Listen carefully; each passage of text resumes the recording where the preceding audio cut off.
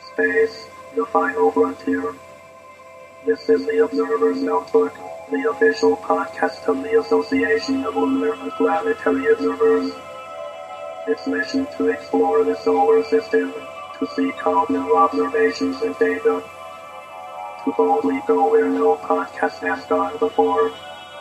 And now the host of the Observer's Notebook, Tim Robertson. Hello and welcome to episode 175 of the Observer's Notebook, the official podcast of the Association of Lunar and Planetary Observers. I am Tim Robertson, the host of the Observer's Notebook and also the coordinator of the training program within the ALPO. Hey, thanks for downloading and listening. The ALPO collects and analyzes observations of various solar system bodies and associated phenomena and publishes detailed reports concerning these bodies in its quarterly publication, the Journal of the Association of Lunar and Planetary Observers. This podcast depends upon donations from you, our listeners, to keep it going. If you enjoy what you hear in the podcast, you can donate to it via Patreon. You can start by giving as little as $1 a month. If you feel even more generous, for $5, you receive early access to the podcast before it goes public. For a monthly donation of $10, you receive a copy of the Novice Observer's Handbook. And for $35 a month, you receive producer credits on the podcast. You can find out more by going to www.patreon.com/observersnotebook. And if you'd like to join the ALPO, membership begins at only $22 a year. Find out more at www.alpo-astronomy.org. And you can also find us on Facebook. Just search for ALPO Astronomy. And this podcast also has a Facebook page as well. Just search for Observer's Notebook. And if you enjoy what you hear in the podcast, please subscribe. That way you won't miss another episode. And now we're talking something interesting. We always do. But this is Halley's Comet. Why the heck are we talking about Halley's Comet now? Tune in.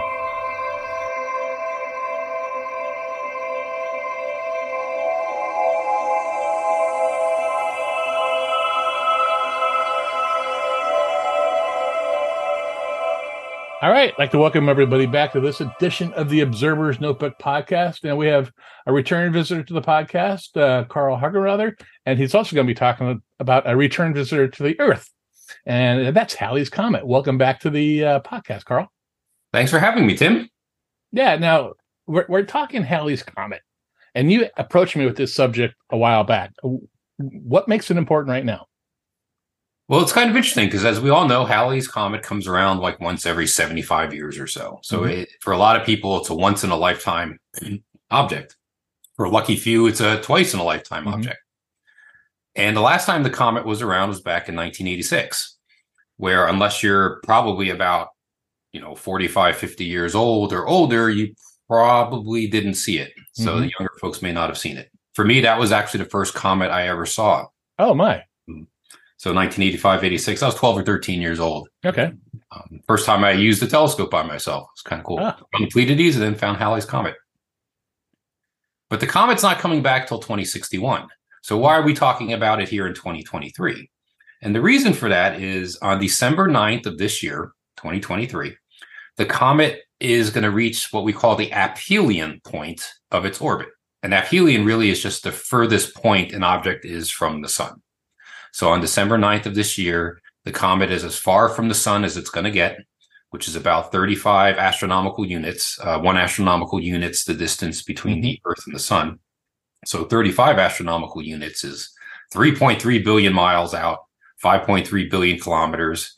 And to kind of put it in perspective with the planets, it's just beyond the distance of Neptune. Okay. What's really cool about this aphelion point is this December marks the exact midpoint between the last return in 1986 and the next return in 2061. So from here on out, the comet's coming closer to the sun.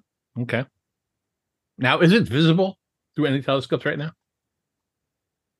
So right now, if you wanted to kind of look in the general direction of where the comet is, it's about 4 degrees slightly southeast of the head of Hydra. Okay. So it's kind of in between the head of Hydra and the bright star Procyon, which is in Canis Minor, maybe a little bit below that line.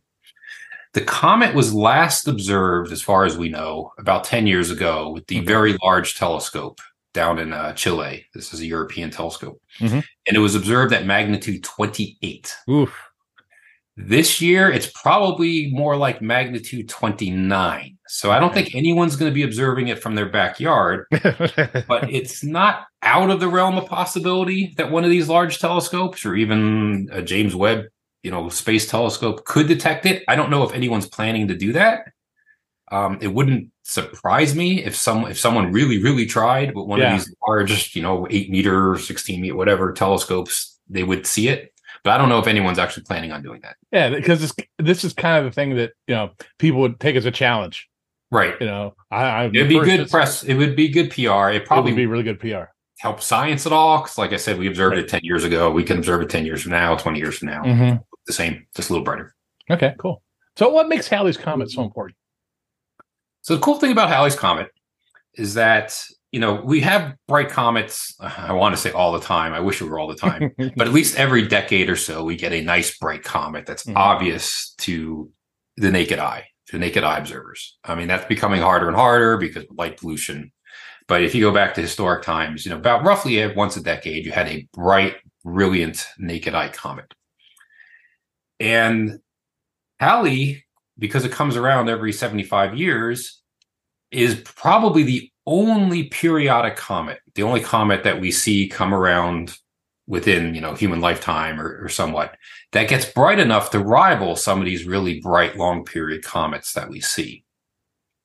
In fact, Halley's Comet, like I said, we last saw it in 1986, but it has been seen at every return going back to 240 BC. Wow. So that's basically every 70, 75, 80 years from 240 BC, Halley's Comet has been observed. Okay. And that is a record that is really unrivaled. There obviously are comets that come around much more often than every 75 years. I mean, we have Comet Encke, it comes around every 3 years, but nowhere near as bright. In fact, never was bright enough to be seen or detected with the naked eye before, telescopes were invented. Okay. And then there's other really bright comets like Ikeya-Zhang that comes around every 300-400 years. That can become pretty brilliant. Or Pons-Brooks that comes around, also every 70 years, maybe not as bright as Halley, but those comets aren't seen at every return. So there is something kind of magical about Halley's Comet in that not only is it one of the brightest comets that returns, it also has an orbit that allows us to actually observe it at almost every return. Now, correct me if I'm wrong, but isn't it the first comet to have a name? I don't know if it's the first comet to have a name. It's definitely the first comet. It's 1P Halley. Yeah. And that means it's the first comet to have been recognized to have come back more than once. Okay. It's interesting when we talk about Halley because there's kind of a little bit of, I'm not going to say controversy, but no one quite knows how to pronounce Halley's name. Some people say Halley. Right. Halley's Comet. I say Halley. That's what I was always taught too. Yeah. Right. Though if you probably listen throughout the course of this, I might mix up pronunciations. It turns out there's also been research done that suggests it might actually be more like Halley's Comet or Horley's Comet. And Halley's name was spelled in different ways back then. And of course, a lot of it is just English has changed so much. The pronunciation going back to 400 years or so. So it's hard. And of course, we didn't have tape recorders back then. Interesting. But I usually say Halley's Comet or Comet Halley. Yep. Very cool. It is interesting that Halley did not discover Halley's Comet. Halley was the one who recognized that Halley's Comet comes back. If you go back to antiquity, there were people who believed that comets might be, kind of like another planet going around the sun or going around the earth. But for the most part, people followed Aristotle's lead that comets were atmospheric phenomenon. Right. They were up in the upper atmosphere. They were vapors that were being set on fire, stuff like that. Once you got to the Renaissance, there really was an interest in actually observing these objects and plotting their motions on the sky. And then eventually that led to people trying to do parallax observations. With parallax, you can figure out how far away something was. And that really led to Tycho Brahe's observations of the Great Comet of 1577, when he realized that this object, due to its lack of detectable parallax, must be pretty far away. It couldn't be in the atmosphere. In fact, it was further away than the moon. And that was kind of the first real The aha moment. This thing is an astronomical object and not a meteorological phenomenon. Right. And then, of course, with Kepler and Newton and, laws of gravity, laws of orbits, and ultimately, Newton figured out a way to determine the orbits of celestial bodies. And it was Halley who then took, I think it was 24 comets that had been observed in the preceding centuries before. And this is 1705 when he published his report on this. And he published orbits for 24 comets and realized that I think 3 of them looked like they shared the same orbit. And in fact, it looked like they were spaced about 76 years apart. And so he determined that these 3 objects were the same object. They were the same comet, and then made a prediction that the comet would come back in 1758, which it did, though unfortunately Halley did die before the comet returned. So he never actually saw kind of the vindication of his prediction there. Yeah. Confirmation of it. But that's basically how it got its name, too, because he's the one to predict the return. Right. And it's actually pretty rare. Most comets, as we know, are named after the discoverer, whether that's an individual or it's one of the, the big professional surveys. Right. There are a very small number of comets that are named after the orbit computer. Halley, of course, being the one we're talking about. 2P, Encke, is another one. That was one that had been observed 4 times before it was recognized as the same object. And then there's another one, Crommelin, that was later on. It had so many discoverers on it, they decided, we'll just shorten the name to one and name it after the person who recognized all these objects are the same. Okay. Interesting. So when it starts coming back in, what, are there already predictions out there to what it's going to look like in 2061 or? Well, we definitely know when the comet's coming back, and we know what its path on the sky will be. And we can make some kind of educated predictions as to how bright it'll be. Now, this comet, has been, in order for a comet to have been recognized in the pre-telescopic days, it had to be at least brighter than about 3rd magnitude. Now, you always hear, even nowadays, a news story, it's a naked eye comet because magnitude 6. Like, not really. First of all, you have to have really dark skies. That has to be far from the horizon. And just because you can see a 6th magnitude star, which is a point source, you can't necessarily see a 6th magnitude comet, which is something big and diffuse. Right. And so really my kind of rule here is that if you can see down to say 6th magnitude, or even in your telescope, you can see a 12th magnitude star, you might see a 10th magnitude comet. That really makes sense. Yeah. So right.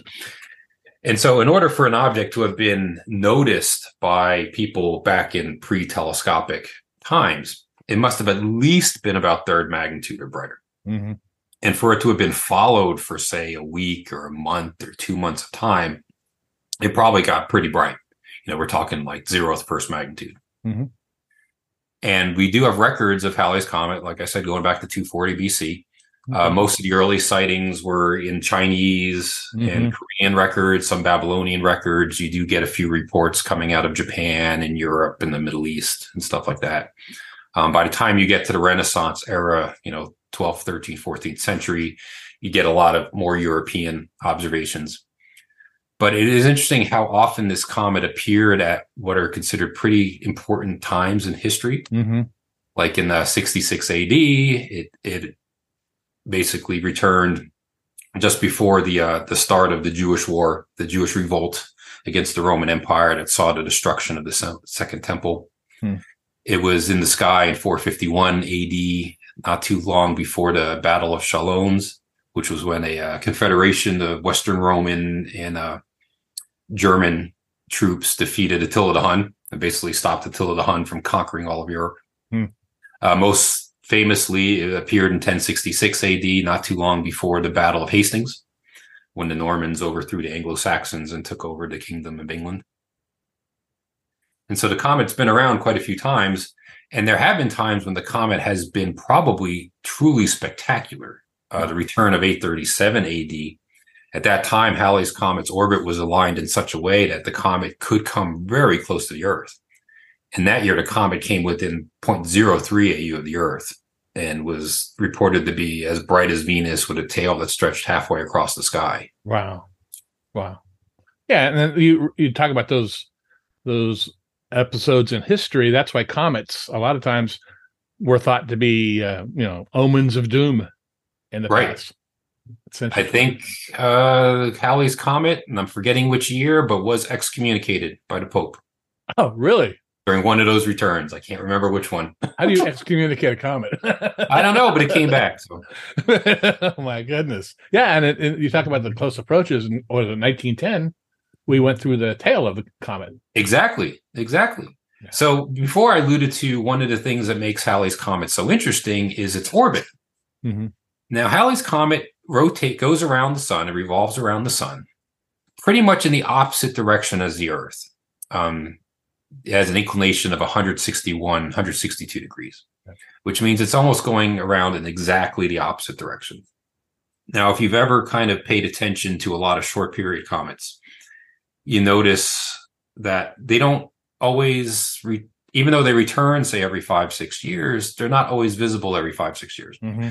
Quite often it'll be good one return, and then it won't even be observable the next return. And then the next return, it's good. And then again, the next return's bad.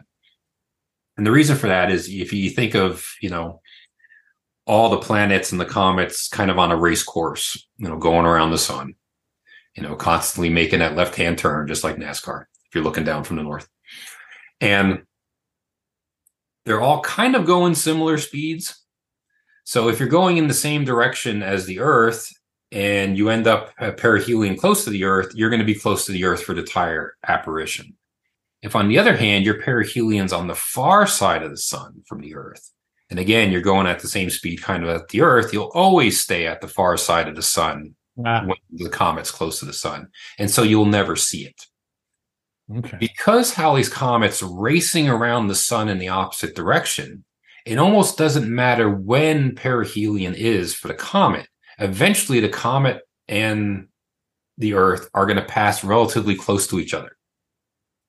And so that's one reason why the comet was observable at every apparition going back to 240 BC. And it's very possible it was observed before 240 BC. It's just our records are are not as good back then. And it wouldn't surprise me if the comet isn't in some of the records. It's just back then they would just say stuff like, we saw a comet this year. Well, that's not enough to link it definitively. You need to know what time of the year, what constellation it was in, stuff like that. And so you asked about how good is it going to be in 2061? Before I answer that question, I want to talk about why it was so bad in 1986. Okay, so here's a comet that was observable to, the basic person with the naked eye from 240 BC up through 1910. And yes, in 1910, it passed almost directly between us and the sun and was actually quite spectacular. Mm-hmm. Big, bright object with a large tail. 1986 saw probably the worst placement of the comet relative to the Earth during that entire 2,500 year span the comet's been observed. Perihelion for the comet occurred almost exactly on the opposite side of the sun from us. Now, there's something good about that, in that most apparitions, the comet kind of flies past the Earth either before perihelion or after perihelion, or sometimes even around perihelion. It'll pass between the Earth and the sun. But the comet itself, though it might be spectacular and bright, was probably only observable for a few weeks. Mm-hmm. Even if there were telescopes back then, it might only be observable as a relatively bright, what we think of as a bright backyard object for a few weeks. Here was a time where we passed close, but not super close to the comet before perihelion when it was still coming inbound. So you're able to follow it in telescopes. And if you can think back to fall of 1985, we started picking it up in August, September, and followed it through October, November into December. Right. And then lost it in January, lost it in February because it was on the other side of the sun, which unfortunately was when it was at its best. And then picked it up again, March, April, May, June, when it again passed pretty close to the Earth, but not super close to the Earth again. So here was an apparition that, at least for a telescopic observer, a backyard observer, you could observe the comet for many, many months. Right. But the problem was when it was at its best, when it was at its brightest, it was either invisible or it was far from the Earth. And so even though it did get up to second magnitude, which on paper sounds great, second magnitude, it's a nice naked eye object, at least from the northern hemisphere, it was always kind of low on the horizon in the muck. I mean, to be honest, I was growing up, I was in New Jersey at the time, and I remember going out in March and with my binoculars from the high point of Oakland, New Jersey, and like 2 fields below the comet was the outline of Manhattan. So it wasn't exactly the darkest sky. Not a good Bortle sky. Yeah, exactly. So yeah, the problem with the 1986 return was that when the comet was at its best, it was not visible or too far from the Earth. Okay. So I enjoyed it back then. Oh yeah. And for me, it was my first comet, so I did observe it a few times. But I was definitely into comets. I've been waiting a long time to observe a comet, but I didn't really study it. I didn't observe it as much as I would if it had come a few years later when I was more experienced. So 2061 is the exact opposite of 1986 in that here in 1986, the comet was on the other side of the sun at perihelion. In 2061, the comet is exactly lined up with us on our side of the sun. Now, this sounds like this should be really great. But you're still fighting the sun. You're still fighting the sun. So when it's closest to us, it's not in the sun because it'll be a little bit above it. But it's an apparition where the comet won't be observable many months beforehand because it'll be too close to the sun. And this is the problem with when the comet shoots between us and the sun, is that it's usually in the sun. You don't really see it. So what'll happen is the comet will be a very low object. All of a sudden, it's just going to start rapidly brightening over the course of like a week or 2 or 3, from fourth to third, to second, to first magnitude, boom. At its best at perihelion, it won't be observable from the southern hemisphere at this time, but it will be a northern hemisphere object. And it could be as bright as 0th magnitude. Now, if you take the brightness behavior of the comet in 1986, it suggests it should peak around maybe magnitude 1.5. But the nice thing about a comet like Halley, and this is also one reason why Halley has been so bright for so many apparitions, is that it has a habit of traveling between the Earth and the sun. And yes, that means it's close to the sun on the horizon, it's low on the horizon, sometimes it's even fighting twilight. But because it's kind of in line with the sun, it's at what we call a high phase angle. And the phase angle is the sun-comet-Earth angle. Now, at high phase angles, you actually get this phenomenon called forward scattering. The dust will actually scatter the sunlight towards you and will actually make the dust brighter. If you've ever looked at a beam of light shining through a window, or even in the old days when we used to have overhead projectors, you'd always see little pieces of dust floating in the light beam. Right. And if you've ever noticed, if you're kind of looking kind of in the direction of that light source, whether it's the sun or it's the overhead projector, you see a lot more dust than you would if you were just looking at a 90-degree angle or something like that. And that's forward scattering. Okay. So many of the greatest comets in history weren't necessarily, I mean, they were probably bright to begin with, but maybe weren't the brightest comets in history.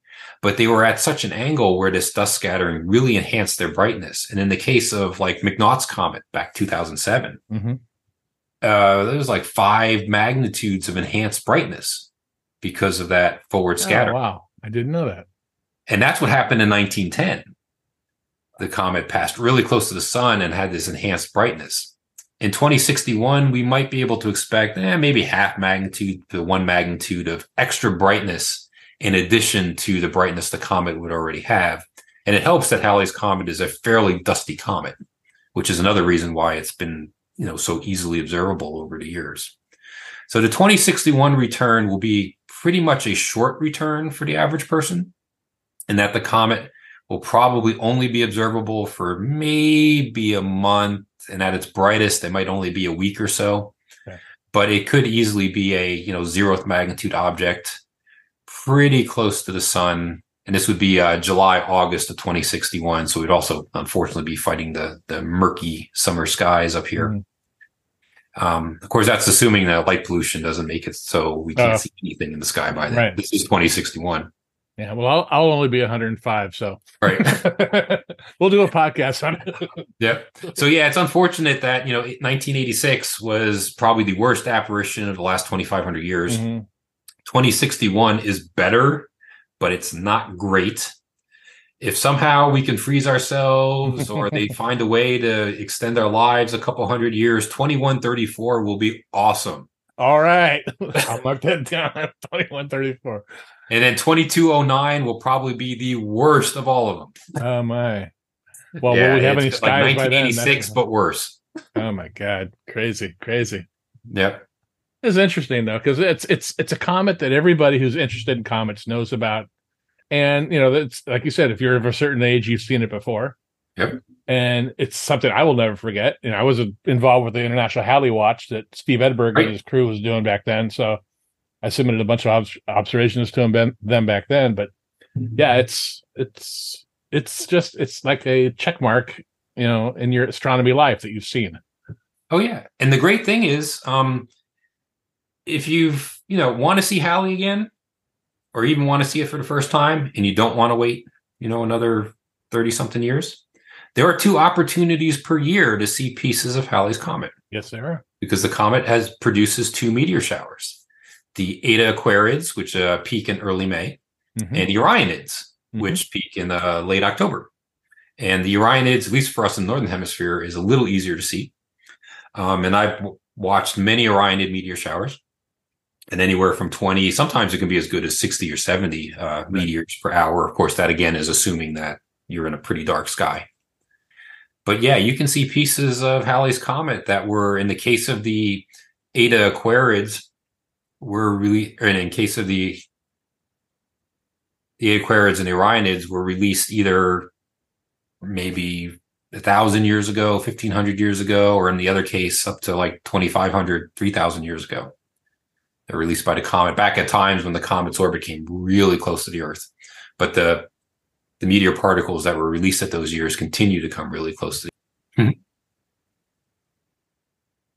Yeah, it's interesting because I think one of the last podcasts I did was with Bob Lunsford on the Orionids, right? And we talked about Halley's Comet being the parent.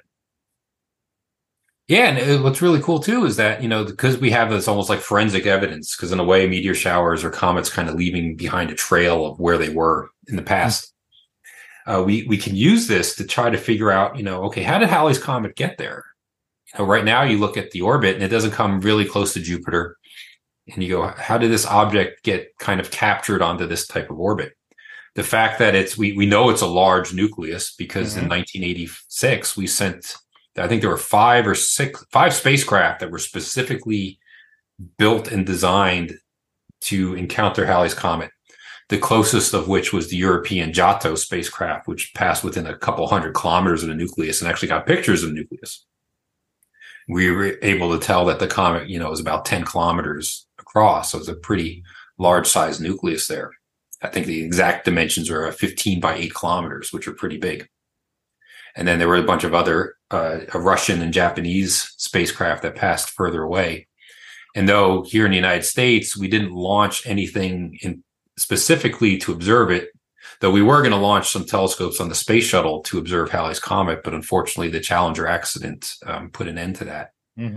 We did have a few spacecraft that were already up there that were able to make some more distant observations, like the Pioneer Venus probe was actually perfectly placed with its ultraviolet telescope to observe the comet at perihelion, stuff like that. So we know it's a pretty big nucleus. We know it's very active. It's got dust jets galore. Of course, it gets pretty bright, which means it should be a fairly young object to still be that active. And I think the thinking right now is as they, as orbital dynamicists kind of model the orbit, it looks like the comet might have been captured by Jupiter maybe 10, 15,000 years ago. Oh my. Was probably when it ended up on that orbit. And at some point in the next couple of thousand years or so, I'm not exactly sure how long, eventually it'll probably come too close to Jupiter again and get thrown onto a different orbit, or maybe even get thrown out.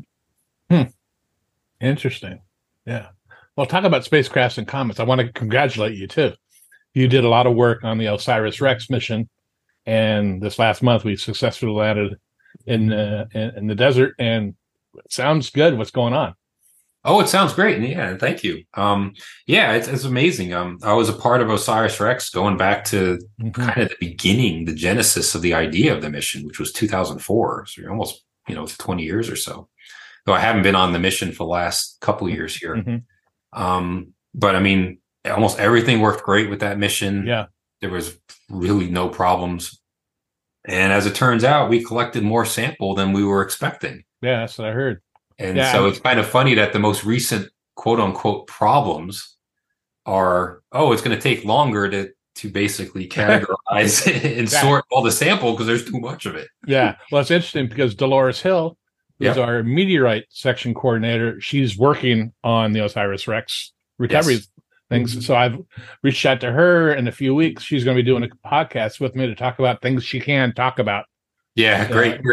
Things that are being released that she can talk about. So I'm really looking forward to that conversation. Everybody should be looking forward to that podcast as well. Well, there's not much more to say about Halley's Comet. Halley is the chief member of what we call the Halley-type comets. And Halley-type comets are comets that come around, say, every 20 to 200 years or so. And while they may not be related to Halley's Comet any more than they probably all formed in the same basic part of the solar system, and they may have all kind of followed similar pathways to these particular orbits. Halley's Comet isn't the only, it may be the brightest of these comets to come around, but it isn't the only Halley-type comet that you can see with relatively small aperture telescopes. And at least in my lifetime, I've seen comets like 23P Borisson-Metcalf. That was back in 1989. There was a 122P de Vico back in 1995. But as kind of a teaser to the Comets of 2024 podcast, 2 Halley-type comets are coming back in 2024. Oh, my. 12P Pons-Brooks, which is already being well observed by a lot of amateur astronomers because it just experienced a significant 4 or 5 magnitude outburst. And it'll get up to about 4th magnitude in about April timeframe 2024. And there's also Comet 13P Olbers, which is a comet that will only get up to about 7th magnitude. But at least in 2024, you'll have the opportunity to observe 2 more of these Halley-type comets. And if you have been observing C2023E1 Atlas, which just came around, got up to about 8th, 9th magnitude only a few months ago, kind of 2023, that was also a Halley-type comet. Oh, my. So Halley isn't the only Halley-type one out there. Yes, it's by far the most famous and the brightest. Okay. Well, we will dive into Comets of 2024 at a later time, and that's always one of our most popular podcasts of the year, too. So I'm looking forward to that conversation. Same here. All right. Well, Carl, it's, again, been a pleasure having you on the podcast today. Thanks for having me, Tim. Keep up the great work here. Thank you.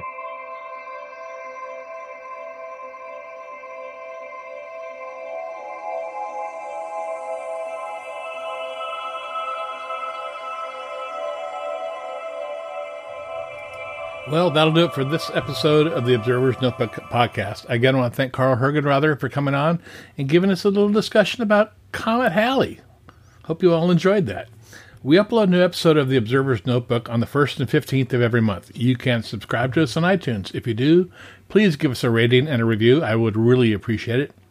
And you can also listen to us on Apple Radio, iHeartRadio, SoundCloud, Spreaker, Google Play, Stitcher, Amazon Echo, Spotify, and we're also on our ALPO YouTube channel. You can help support the podcast by donating to it via Patreon. You can give up to $35 a month, where you'll receive 1 year's membership to the Alpo and producer credits on the podcast. And with that, I'd like to thank the 2 producers of this podcast, Steve Siedentop and Michael Moyer, for their continued generous support of the podcast. Thank you very much, gentlemen. The link for Patreon, as well as the link for Alpo, is in the show notes. If you'd like to get a hold of me, my email address is cometman@cometman.net or on Twitter at @observersnbpod. Until next time, I hope you always have clear and steady skies. Thanks for listening.